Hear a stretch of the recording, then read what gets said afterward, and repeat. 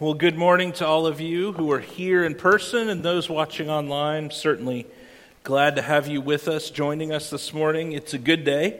Callison family is very excited about today, partially because we have the whole band back together. Javen came home from college, and so we're excited to have the whole crew under one roof. Bethany is very, very excited to have all those boys under one roof, and so she's thrilled. So make sure and say hi to Javen if you see him. He's back there running slides today. So I don't know why I said it that way. You're going to see him. We're not that big of a church. So anyway, hey, if you got your Bibles, go ahead and open to Matthew chapter 7, or if you got your phone, whatever device you look up Scripture on. Matthew chapter 7. We're going to cover only 2 verses today, and which is a little bit different. And something I want to do, today's verses are, I mean, they're pretty solemn in tone. And it's real easy if we're not careful for us to sort of read it and then sort of discount, okay, I know where I'm at in that scenario, right? I know where I'm at. We're going to talk about 2 choices, 2 roads, and a choice we need to make. And it's real easy for us to go, well, I know I'm on this path or I'm on this path. But then there's I want you to think beyond that. And you're going to understand as we get into this what I'm talking about. But I want us to think beyond that and think, what are the implications of that? Of living that out and living on that path. Because we all come to a choice we have to make, a decision, a fork in the road. You know, in life we come to moments where we have to make a decision. And to not decide is in itself a decision. You know, our popular culture is filled with stories of decisions, right? You watch movies and you see the main character has to, many times he comes to a point, or she comes to a point where they have to make a decision that will alter the course of their life, right? So in the movie The Matrix, right? It's a few years old. The lead character Neo, played by Keanu Reeves, he must choose if he's going to take the blue pill or the red pill, right? And he takes one, he goes back into the Matrix and just keeps going like normal. And if he takes the other one, he wakes up and he becomes the savior of the world, basically. Okay? In Star Wars, Luke Skywalker, he's got to decide between the light side of the Force and joining his father on the dark side, right? And in The Wizard of Oz, Dorothy is on her way to Emerald City, and she comes to a crossroads, and there's a suspicious-looking scarecrow, right? And she's like trying to figure out which way to go. And she hears some people go this way. And she looks up and the scarecrow's pointing this way. And she looks down and says, here's some people go this way. And looks up, scarecrow's pointing the other way. This seems odd to me. I'd take off. I'd leave at that point. And she just saw her house drop on a witch. So she's seen some things. And then my favorite part is she looks away and he says, some people go both ways. And she looks back and he said, I don't know how you do that. But she had a choice. She had to choose a way to go. So, and the last one is in Indiana Jones and the Last Crusade. Our intrepid hero, Dr. Jones. Dr. Jones must choose which cup at the end of the movie. Spoiler alert, if you haven't seen it, it's like 40 years old, okay? 35 years old. So, he's got to choose which cup to drink out of. And if it's the Grail, the Holy Grail, then he gets to live. And if not, he dies a pretty gruesome death, right? And so the knight's watching him, and he says to him, choose wisely. In poetry, we see the same thing about choices. One of my favorite poets is a guy named Robert Frost. He's a famed poet, and probably his most famous poem is The Road Not Taken. Right? You know this one. 2 roads diverged in a yellow wood. You didn't know you were coming to a poetry reading, did you? 2 roads diverged in a yellow wood, and I'm sorry I could not travel both. And be one traveler long I stood, and looked down one as far as I could, to where it bent in the undergrowth. Then took the other as just as fair, and having perhaps the better claim, because it was grassy and wanted wear. Though as for the passing there, had warned them really about the same, and both that morning equally lay. In leaves no step had trodden black. Oh, I kept the first for another day, yet knowing how way leads on the way. I doubted if I should ever come back. I shall be telling this with a sigh, Somewhere ages and ages hence, 2 roads diverged in a wood, and I took the one less traveled by. And that has made all the difference. So we see in our pop culture this idea of being faced with a choice that's going to alter your life. It's going to alter the outcome, right? If you choose to go this way, you're going to end up in Wusong. And if you choose to go this way, you're going to end up in Amboy, right? There's a choice to be made. And the Bible is loaded with choices, times where God sovereignly puts before someone these 2 options. There's His way, the way He is picking for them to go. There is the way that is the way of life, and then there is the way of death. In Joshua 24:15, we see a choice laid before him. He said, "And if it is evil in your eyes to serve the Lord, choose this day whom you will serve, whether the gods your fathers served in the region beyond the river, or the gods of the Amorites in whose land you dwell. But as for me and my house, we will serve the Lord." So we see this theme, and it continues to play out in Scripture, of choosing the Lord's way, the narrow way. Psalm 1, "Blessed is the man who walks not in the counsel of the wicked, nor stands in the way of sinners, nor sits in the seat of scoffers. But his delight is in the law of the Lord, and on his law he meditates day and night. He is like a tree planted by streams of water that yields its fruit in its season, and its leaf does not wither. In all that he does, he prospers. The wicked are not so, but are like chaff that the wind drives away. Therefore, the wicked will not stand in the judgment, nor sinners in the congregation of the righteous. For the Lord knows the way of the righteous, but the way of the wicked will perish." We see the way of the righteous and the way of the wicked. There are 2 paths that you can travel. The way of the path of the righteous, the way of the wicked. In Proverbs 15:19, "The way of the sluggard is like a hedge of thorns, but the path of the upright is a level highway." So you can be a sluggard, or you can be the upright. In Deuteronomy chapter 30, verses 19 through 20, "I call heaven and earth to witness against you today, that I have set before you life and death, blessing and curse. Therefore choose life, that you and your offspring may live. Loving the Lord your God, obeying his voice, and holding fast to him, for he is your life and length of days, that you may dwell in the land that the Lord swore to your fathers, to Abraham, to Isaac, and to Jacob to give them." So today, in the Sermon on the Mount, as Jesus begins what amounts to the conclusion of the sermon, he has been giving this, what we know as his most famous group of teaching in Scripture. And when we get to this passage, he really begins to wrap it up, right? He begins a conclusion here, and he kind of turns to illustrating or applying the points that he has been making for the last couple of chapters. As he begins this conclusion to the sermon, he makes clear that we must choose between the narrow and the wide gate, the good tree and the bad tree, and living lives that back up our words. We must each choose, and my hope and prayer is that we would choose wisely. So let's begin by reading our focal passage for today, Matthew chapter 7, verses 13 through 14, just 2 short verses.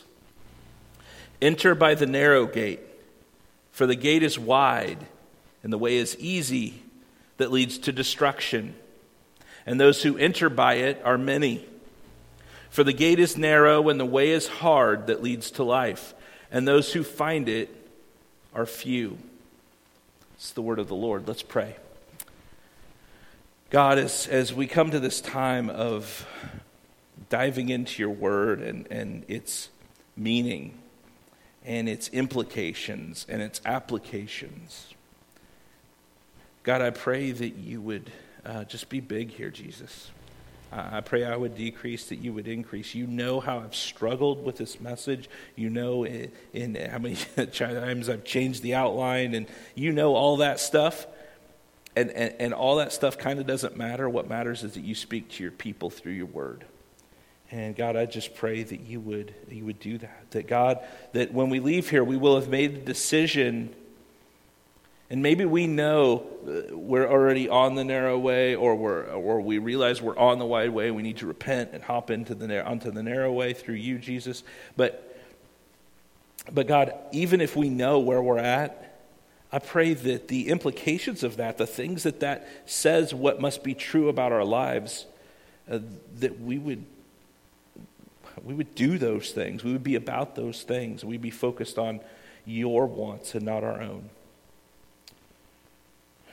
God, I pray you would just speak through your word. I just trust you. Your word does what you sent it out to do. I trust you to do it, Jesus. I trust you to change our hearts. In fact, it's only you that can change our hearts. Only you that can, only you that helps us make the right choice. It's only through you calling to us and opening our hearts and showing us your truth, revealing your truth to us, that we can even follow you, Jesus. I just pray you do that for us this morning. God, if there are those here or maybe listening online who've never met you, they don't know what this means to truly be a Christian, to follow Jesus, to live a life on this narrow path. God, I pray that you would open their hearts to that they would understand and that they would believe, repent of their sin, and trust you and trust the gospel, Jesus. Help us follow you well, as individuals and as a church. And God, I pray that you would have a massive impact on Dixon, that you would work through us, that you would bring people to know you, that you would disciple people, and you help us as this little church in Dixon, Illinois, to even take the gospel to the nations. And it's in Jesus' name I pray. Amen. So Jesus begins this conclusion of the sermon by telling them that the narrow gate, that they should choose, they should enter through the narrow gate. And then he goes into a description of the wide gate and why they should not choose the wide gate. And then he goes back to talk about the narrow gate. So he kind of is like, hey, enter through the narrow gate. Here's why you don't want to do the wide gate. Here's the narrow gate. The choice before us today is one of two ways, two gates, two destinations, and the choice between being a part of two crowds. And so if you're one of those people who takes notes, that's the basic outline, right? Two ways, two gates, two destinations, and two crowds. And we're going to differentiate those two, and then we're going to give you the choice. The first thing is we have a choice of two ways. We have a choice of two ways. There's an easy way, and there is a hard way. And now if you're like me, you're thinking, yeah, I know the hard way. I have to learn the hard way my entire life, right? That's me, right? There was a song years ago when I was in high school, my favorite band was DC Talk, okay, Christian group, all right? And they had this song, The Hard Way, and it was so cool, and I felt so hard and cool because the video was shot in a prison, and I guess that made me, living in a very small town in the middle of Iowa, feel some kind of, I don't know. But anyway, the point was they always had to learn the hard way, right? The point of this is that actually the hard way is the better way, and that's different than me learning the hard way. Me learning the hard way is me doing a bunch of the things that are on the easy way and falling down and finding out that way doesn't work well, and then ending up deciding that where I want to be is really the way of the Lord, which is actually the real hard way. So there's an easy way and a hard way. So the first thing I want to talk about is what's the easy way? Well, the easy way, it's wide. The easy way, there's plenty of room on this path. The wide way, the easy way, is popular. It's the popular way. It's the road to destruction. This wide way is what we find out from Jesus. And the thing about the wide way is it is celebrated by those who are on it, who are dancing their way to eternal death on this wide path. They're excited about it. That's not a statement on dancing, just so everybody knows. I like dancing. But they are partying it up because they're on this wide way, this way that leads down, and everybody can come on it, and it leads to death. The culture praises those who proudly march down the wide path and encourage others to join them on this easy way where all are welcome. They find that this path is even fun and it's pleasurable, it feels good, but in the end, this way, the way of the world, leads to eternal separation from God. This path is the path of your own will instead of living according to God's will. You can think all of the kind things you want about Jesus, but if you are truly on the path to through the wide gate, on this wide and easy path, then you'll end up in hell eternally apart from Jesus. Because it doesn't matter necessarily just thinking kind things about Jesus while you are dancing your way to destruction. Jesus tells his followers that those who enter by the wide gate, that go down this wide way, are many. It is the way of disobedience. We're going to come back to that thought that there are many that take it. But it is the path of disobedience. Now, John Stott wrote of this road, there's plenty of room on it for diversity of opinions and laxity of morals. It is the road of tolerance and permissiveness.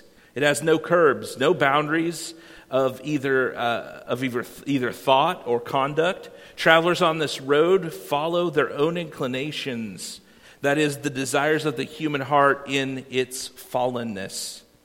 Superficiality, self-love, hypocrisy, mechanical religion, false ambition, censoriousness, these things do not have to be learned or cultivated.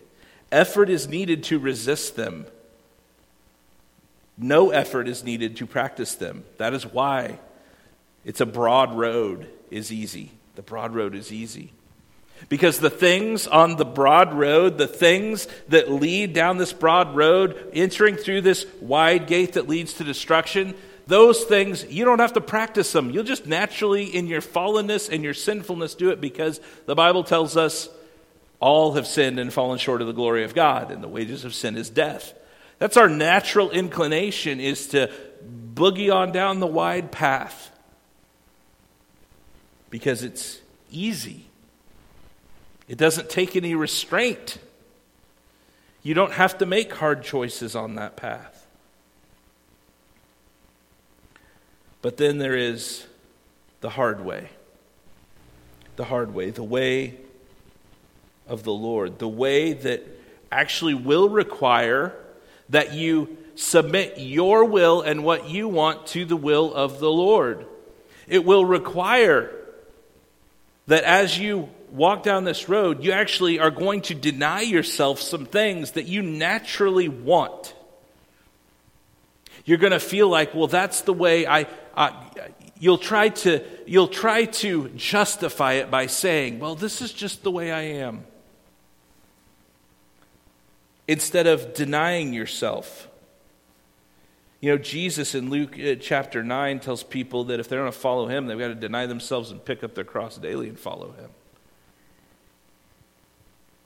And this is not, please don't hear me wrong. Do not think that I am talking about some kind of merit-based or works-based salvation, okay? In just a minute, we're going to get to actually walking through the gate and what is the gate to get on the narrow road. We're going to talk about that in just a minute. So please don't understand, please understand, please don't misunderstand. I'm not talking about some kind of workspace like you have to deny yourself and do all the right things and walk the right path and then end up in eternity, in eternal life instead of destruction. That's not what I'm talking about. I'm talking about being able to look at the path you're on and say, which path am I on right now? Am I on one that leads to life, or am I showing through my actions that I am on a path that leads to destruction? So there are two ways. There's the easy way and the hard way. Secondly, there are two gates. There are two gates to enter by. There is the wide gate. There's the wide gate. And I want to turn your attention to Proverbs chapter 1. Verses 10 through 16. Because as I said, the wide gate is, it's open for anybody that wants to pass on through. All right? It's the wide gate. Proverbs 1, 10 through 16. My son, if sinners entice you, do not consent. If they say, come with us, let us lie in wait for blood. Let us ambush the innocent without reason. Like Sheol, let us swallow them alive and whole. Like those who go down to the pit, we shall find all precious goods. We shall fill our houses with plunder.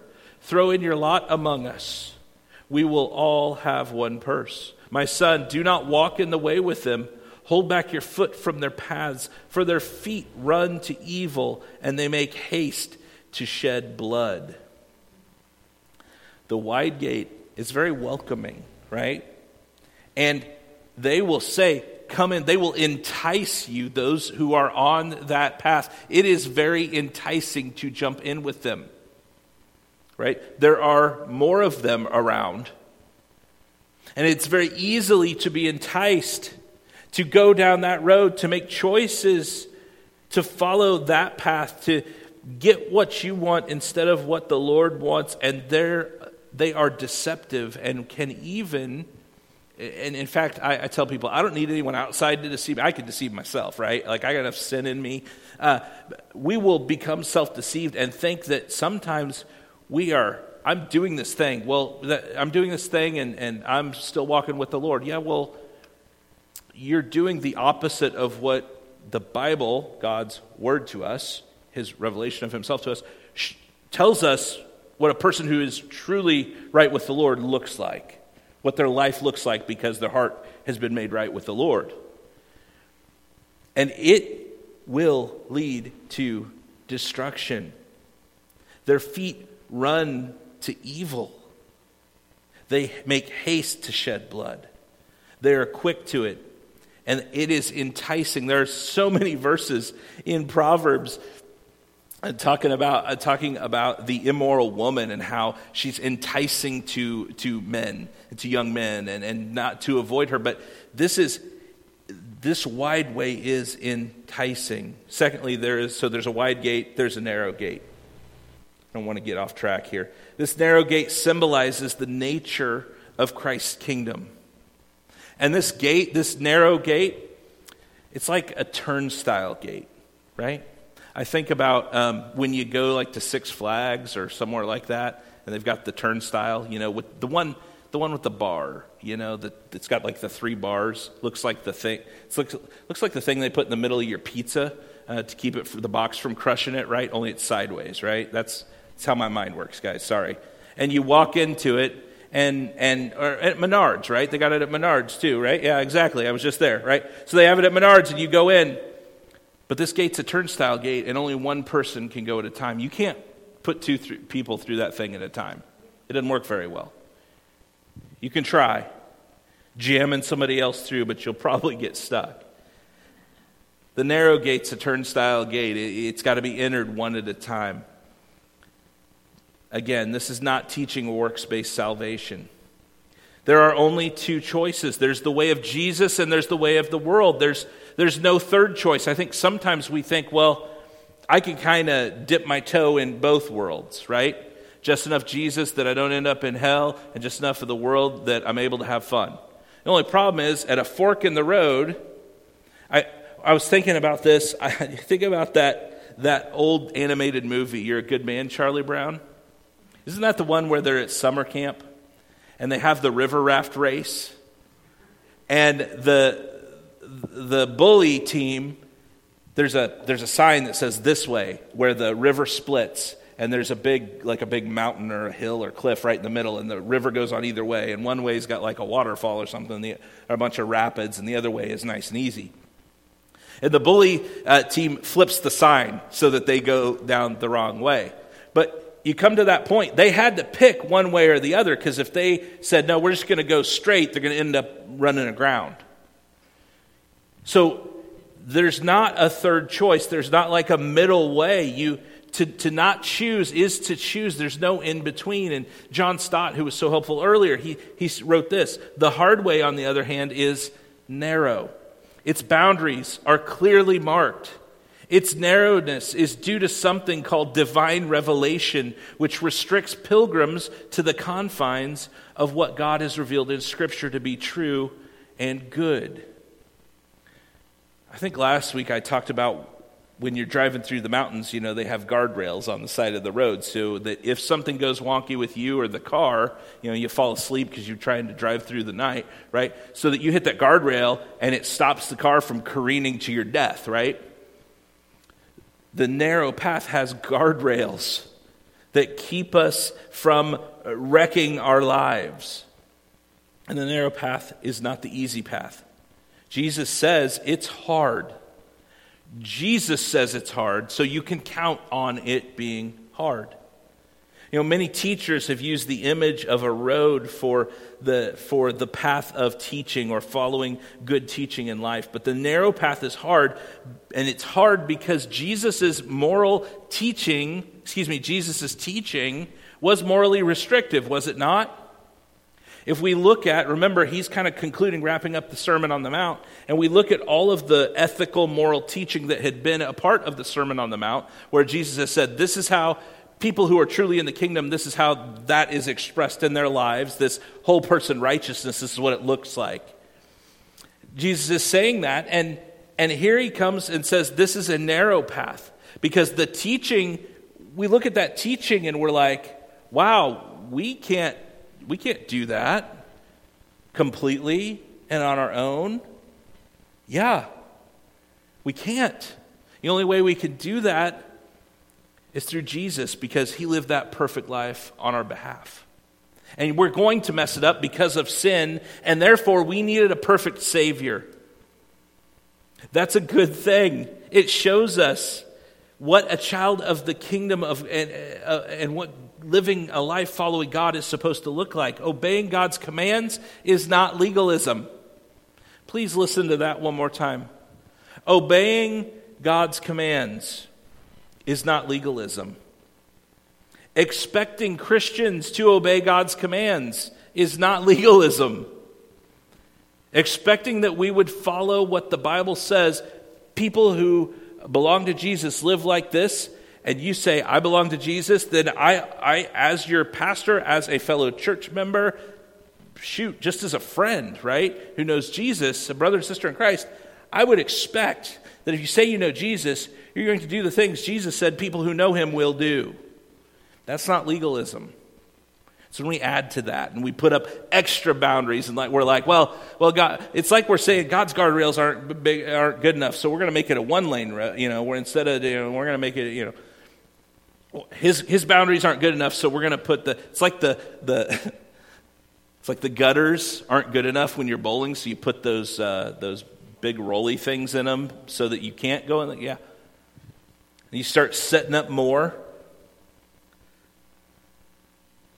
The narrow path is not chosen by many. We'll get to that in a minute. But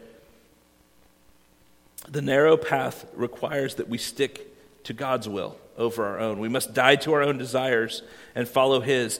It is the path of obedience versus disobedience. It's life with Jesus. And the thing about life with Jesus is he's the prize at the end. He's the treasure. He's the great thing awaiting us in eternity. It's eternal life with Jesus. John chapter 10, verses 7 through 11 says, So Jesus again said to them, Truly, truly, I say to you, I am the door of the sheep. All who came before me are thieves and robbers, but the sheep did not listen to them. I am the door. If anyone enters by me, he will be saved and will go in and out and find pasture. The thief comes only to steal and kill and destroy. I came that they might have life and have it abundantly. That they may have life, sorry. I am the good shepherd. The good shepherd lays down his life for the sheep. Jesus is the gate, the narrow gate by which we must enter. The only way you get onto the narrow road is through faith in Jesus, through Jesus' sacrificial death for your sin in your place on the cross, and his resurrection showing that God accepted that sacrifice. It's the only way the only way to start down the path to life, the only way we get on the narrow path is to trust Jesus to save you, to repent of your sins and believe the good news. Look, all of us, if left to our own devices, will choose the wide path. That's our nature. You're going to choose based on your nature. And so in order for you to choose the narrow path, in order for you to choose, God's got to change your nature, and that's what Jesus does. Our hearts must be changed. So God reveals to us the gospel, the truth about Jesus, and changes our hearts and enables us to choose him, to follow him on the narrow road. But Jesus is the narrow gate. And however it is that you came to know Jesus, however it is that someone told you about Jesus, or you heard about Jesus on the internet now maybe, or maybe you heard about him on TV, or maybe you went to a Billy Graham crusade, or maybe your friend in Sunday school told you about Jesus. And we're going to talk about the ways people come to know Jesus later. However you got to that point, the only way you get into the kingdom of God is through the narrow gate of faith and trust in Jesus Christ. So there are two ways, two gates. There's two destinations that are vastly different. Two destinations. Two ways and two gates lead to these two different destinations, and the road you are on leads to a specific destination. Do you ever wake up one day in your life and go, how did I get here to where I'm at? Well, the hard truth to understand about that is the choices you made in your life have been perfectly designed. I didn't make this up. Somebody else said this, okay? Not 100% sure who. But the choices you've made in life are perfectly designed to lead you to right where you're at.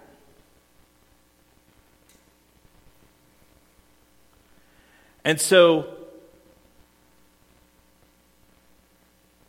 whatever road you're on now leads to a specific destination. The narrow road, the hard road, leads to life. The wide road is easy and leads to destruction. Two destinations. Number one, the wide gate leads to eternal death. The wide gate provides unrestricted access to hell. It's very inclusive. It's wide open. And Jesus tells us that many will enter through it. Many people will wind up there. I don't like that, guys, but it's the truth. Second destination is eternal life. It's the narrow gate that leads to eternal life. This is life with Jesus, abundant and eternal. Because though the way is hard, it is full of joy. Life with Jesus is difficult. Okay? I'm not going to blow smoke at you and tell you that following Jesus is the most easy thing you've ever done, because that would not be true. In fact, it's probably the hardest thing you've ever done, but the most joyful. Because here's the secret: it doesn't rely on your effort, it relies on all of his effort and what he did on the cross. And so you can live with faith in that when you sin, you're forgiven. You can run back to him. I used to tell my students when I was a youth pastor, and I don't want to oversimplify things, but I don't want to make things more complicated than they need to be either, right? And I used to tell my students that the secret was not, like, to the daily, day in, day out Christian life, was not that you were perfect at it. The secret was not that you never forgot to read your Bible, okay? Sue Ann was at our house this week, and we were sitting there, and she and Bethany were talking, and we were talking about how I had to get going, I was leaving the house or whatever, and I said, I haven't even read my Bible yet today. Your pastor. Oh my goodness. Here's what I told the kids the secret was. It wasn't that you were perfect and that you absolutely every time you did everything right. It was that when you messed it up, when you sinned, when you forgot, when you neglected God, that you came right back, that you returned. That was it. That's the secret. The secret is not running away from him, but running to him. The narrow gate leads to eternal life with Jesus. And lastly, there's two crowds, and I've alluded to this before. There's the many and there's the few. The fact that there are many who will go through the wide gate and who are on the road to destruction should encourage us to be urgent in our personal evangelism. And some of you are thinking, well, isn't that the church's job? You are part of the church as a believer in Christ. Okay? Well, I thought that's why we hired the pastor. Nope. Pastor equips the saints. Now, I should be doing my own personal evangelism as well. My own personal discipling. But all of us are called to take the good news to the world. We want to see God snatch people off the way of destruction and put them on the path of life. You know what God's plan A is for reaching the world? It's the local church. That's God's plan A for reaching the world. And friends, there's no plan B. We're it. We're his plan A. And there are many dancing down the road to destruction, enjoying it. And the question is, how urgent will we be about seeing God snatch as many off that road and put them on the other path? Secondly, there's the few number. Please don't make the mistake of thinking that the number that go through the narrow gate is a small number. It's not. It's a very large number throughout history. But it is a smaller number than go through the wide gate. Most people choose the wise way. Most people choose the wide way. Sorry, that was a bad misstep there. Most people will choose the wide way, but many fewer will head down the narrow way. It's mind-boggling to think about how many, thinking of in eternity, all of the Christians who have trusted Christ over the thousands of years of history, since the 2,000 years of history, and plus whatever we've got left, right? All of the Christians throughout history, all the people who've trusted Jesus Christ being together in eternity is a mind-boggling number to think about. But it's even more mind-boggling to think about the fact that many more will wind up in eternal hell. So what do we do with all this? What do we do with all this? As I kind of move towards concluding this, I'll invite the musicians to come back up. But I want to ask you this, because we have to decide what we're going to do with this, because the truth has been put out there. Jesus said it. Even if I had just gotten up and read these two verses, the truth would be out there, the choice put before us. So which path are you on? Which road are you on? Have you entered through the narrow gate? I want to encourage you to choose the narrow gate, choose the hard way. It begins by trusting Jesus. Jesus said, this is in John 14:6. Jesus said to him, I am the way and the truth and the life. No one comes to the Father except through me. Have you entered through Jesus into the kingdom of God, into the family of God? Scripture tells us to repent and believe the good news that Jesus Christ, 100% man, 100% God, came to earth, born of a virgin, that he lived a perfect, sinless life, lived a life in your place that you couldn't live without sinning, and that he gave his life on the cross in your place because you have sin that you cannot deal with. And only through a perfect sacrifice could it be dealt with and forgiven. And he gave his life on the cross in your place, like a substitute, right? Substitute teacher comes and teaches in the place of a teacher who's sick or quarantined. And Jesus stepped in to be the substitution sacrifice because you couldn't pay that. And he rose from the grave 3 days later, and that showed that God said, yeah, I accept that sacrifice as payment. And that in taking your sin upon himself, he gives us his righteousness, his right standing before God. And at that point, once we trust in Jesus Christ, then we begin this journey of sanctification, whereby throughout, from the point of us coming to faith in Jesus to the point of our death, there's this growth incline where he sanctifies us through Bible study and prayer and the church and fellowship with other believers. And he sanctifies us, and he makes us more and more like Jesus, conforms us more and more to the image of Jesus. So we need to decide what road we're on. If you look at your life, you're like, I'm on the wide road that leads to destruction, then you need to repent of your sin and trust Jesus for salvation. And I would love to talk to you about that. We have lots of people in here who would love to talk to you about that. But secondly, once you've come to that point, you've decided, no, I'm going to follow Jesus, I'm surrendered to Jesus, then we need to work on our discipleship, our growth in that area. We'd love to help you with that as well. But thirdly, I want to present something to you that this message, you may say, well, Pastor, I'm on the narrow road. It is hard. It is joyful. I'm following Jesus. That's individually awesome. But what does this cause us as a church to need to focus on and do? Well, first of all, we've got to be focused on our mission. Well, what's our mission? Do we have a kitschy mission statement or something like that? We have the Great Commission. We've been given a mission by God. We must be focused on our mission first on evangelism, personal evangelism. I want to show you a graphic. I've got a laser pointer. Aren't you scared? I want to show you this graphic. I shared this with the deacons last week, and it's from Tom Rainer and a couple of other guys that provided this.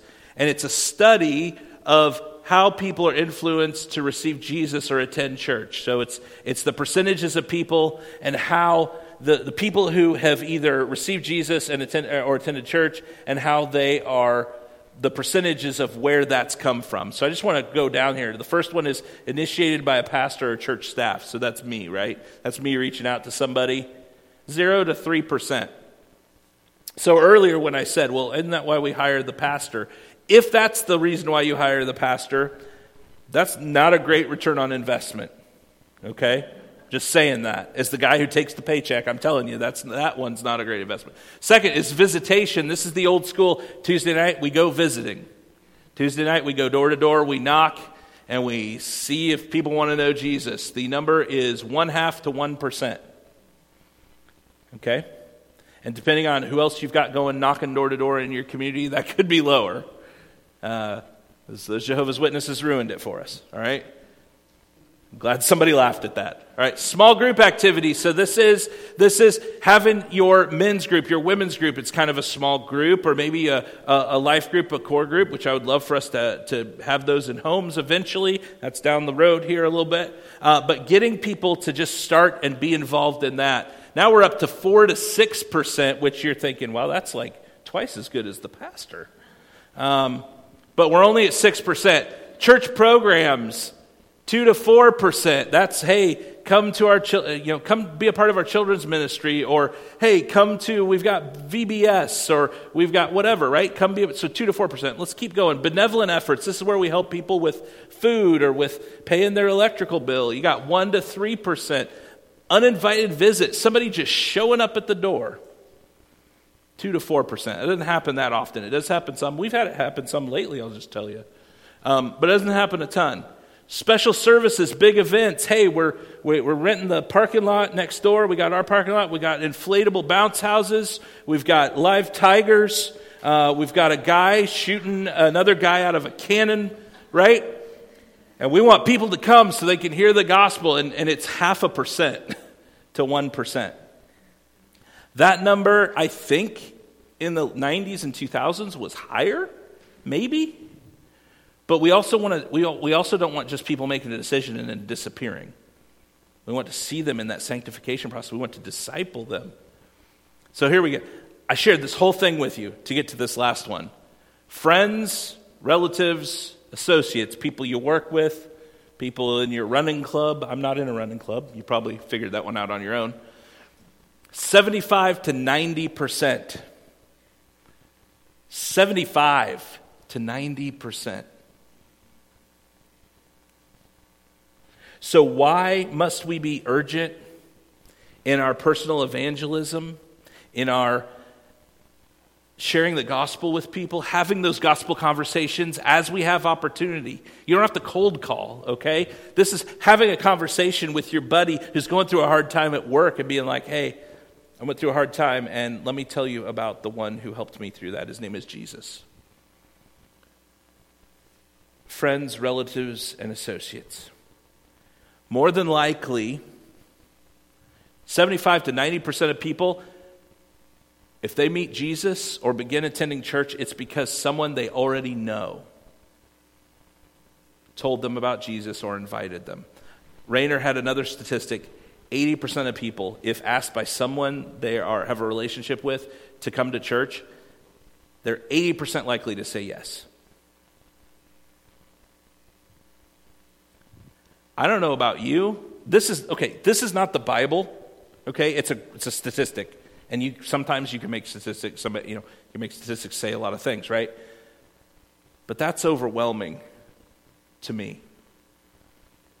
We must stay focused on our mission as individuals and as a church. This would seem to say that what we do individually in our lives as the church is really important because we're plan A. There is no plan B. So we must focus on evangelism. We must focus on discipling people because we don't want to just have people show up at church and maybe pray a prayer and then go back out and show that they never actually went through the narrow gate. They're still living on the wide road, but now they think they might be headed to heaven. And they go with a false security. We don't want that either. So we must focus on discipling people. We must step up the importance of showing people what it means to follow Jesus. And this needs to be done. And guys, this is a little mini preview of what we're going to be about as a church for the next several years. Discipling people one-on-one, life on life. It's meeting together, reading the Bible together. I used to, when I was a student pastor, I would take kids with me to Walmart. Why do you take a student to Walmart with you? So they can see how I react when the cashier charges me wrong. When I am able to, somebody going through the register is $1 short and I give them $1 to finish buying their ding-dongs and ho-hos.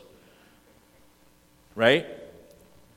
They can see me handing a cart to the way you treat people, and they can see what it looks like to follow Jesus and to be a Christian day in, day out when you're doing something as menial as going to Walmart or going to the grocery store or making a reservation for the youth retreat at a hotel.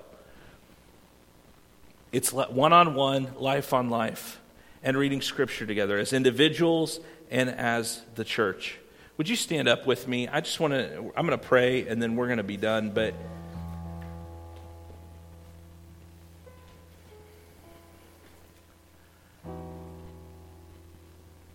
I'm going to invite you to respond.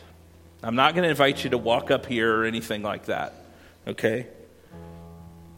I'm going to invite you to respond to this. I want you, as we sing, just bow your head and ask the Lord. Actually, bow your heads right now.